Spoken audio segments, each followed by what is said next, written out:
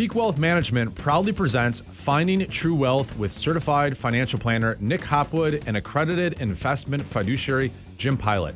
Nick and Jim believe by making simple, good financial decisions, you can retire with confidence.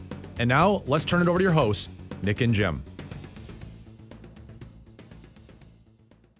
Welcome everyone to the Trust the Plan podcast. I'm Nick. And I'm Jim. Jim, it's summertime.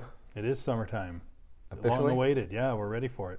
Yeah, I think is it June 21st? I think so.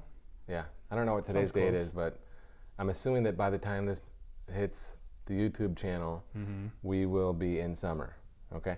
By the way, speaking of YouTube, please like and subscribe and share. We appreciate it very much. Agreed. So what's going on here with summer? What's the transition look like here? What are you excited about? You know, I'm just excited about the nice weather, being able to get outside, hit the lake a little bit, schedules slow down some. Even, we're of course here, we're available, but clients, they like to enjoy their summer too. So usually slows down a little bit around peak HQ, and that's good. We'll let Ben, the intern, take care of the summer. Yeah, he can handle it. Summer hours. Yeah. So we moved out to the lake, enjoying the warm weather, getting some jet ski rides in, doing some sunsets. Preston's crashing the party here. How was the golf outing? It was good. Excellent. So what's our topic for today? Today we are talking about tipping. Have you noticed lately how every time you go to a store, restaurant, wherever it is, they flip the iPad over, and what's it want you to do? Tip. Right? Mm-hmm. It just seems to us that maybe this has gotten a little bit out of control. I agree. So I have a theory, okay? And I'm gonna blame it all on the company Square. Okay. Right? Because that's the company that provides all these local. They are the new cashier, right? Right. It used to be like they'd punch in the number and say that's $5, and then you give them $5, or you give them a credit card and they run it on the little machine. Now everyone uses Square, and they have these built-in tip suggestions. Okay, and it's like going to McDonald's. You don't traditionally tip, right? Well, now it's like you have to. I feel like I have to. I'm feeling pressure. Right. So, here's the other thing. This is a U.S. thing. In Europe, they don't have the same type of tipping that we have here, right? So it's kind of like a U.S. phenomenon, and it's getting leveled up. Okay. So back in the day, it used to be like 15% tip, right? Now it's like 20% tip at a restaurant for full service. But those people are only making $2 an hour, right? Yeah, for sure. So if they make $2 an hour, we want to give them a good tip. Yeah. Especially if they do a good job, right? Yeah, I don't think the point of this podcast is that we don't believe in tipping, right? We very much believe in rewarding people who earn their tip, who are providing great service, and who are doing a good job working hard. But I feel like you said, the environment that we've kind of gone into has changed that a little bit, whereas everybody thinks they get one now. Yeah, there's a fundamental shift where we've gone from only the $2 an hour full service waiter, waitress, servers get a tip to just a cashier, basically, or whatever, and they're making $15 an hour and getting tips. Okay, so it's a fundamental shift. Okay.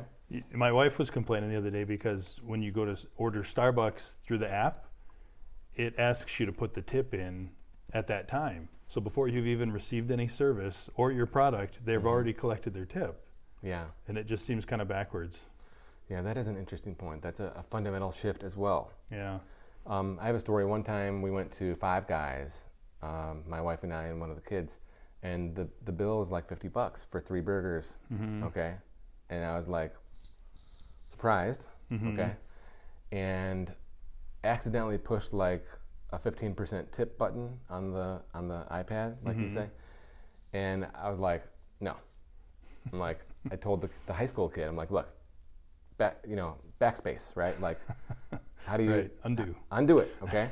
And he's like, I don't know how. I'm like, call the manager. I'm like, I'm not giving this kid a $7 tip when he's already making. Hand you a cup. Yeah, go get your own pop. Yeah, I gotta go get my own peanuts. I gotta get my own pop. Right. Gotta get my own ketchup. Right. So, look, I think the point is,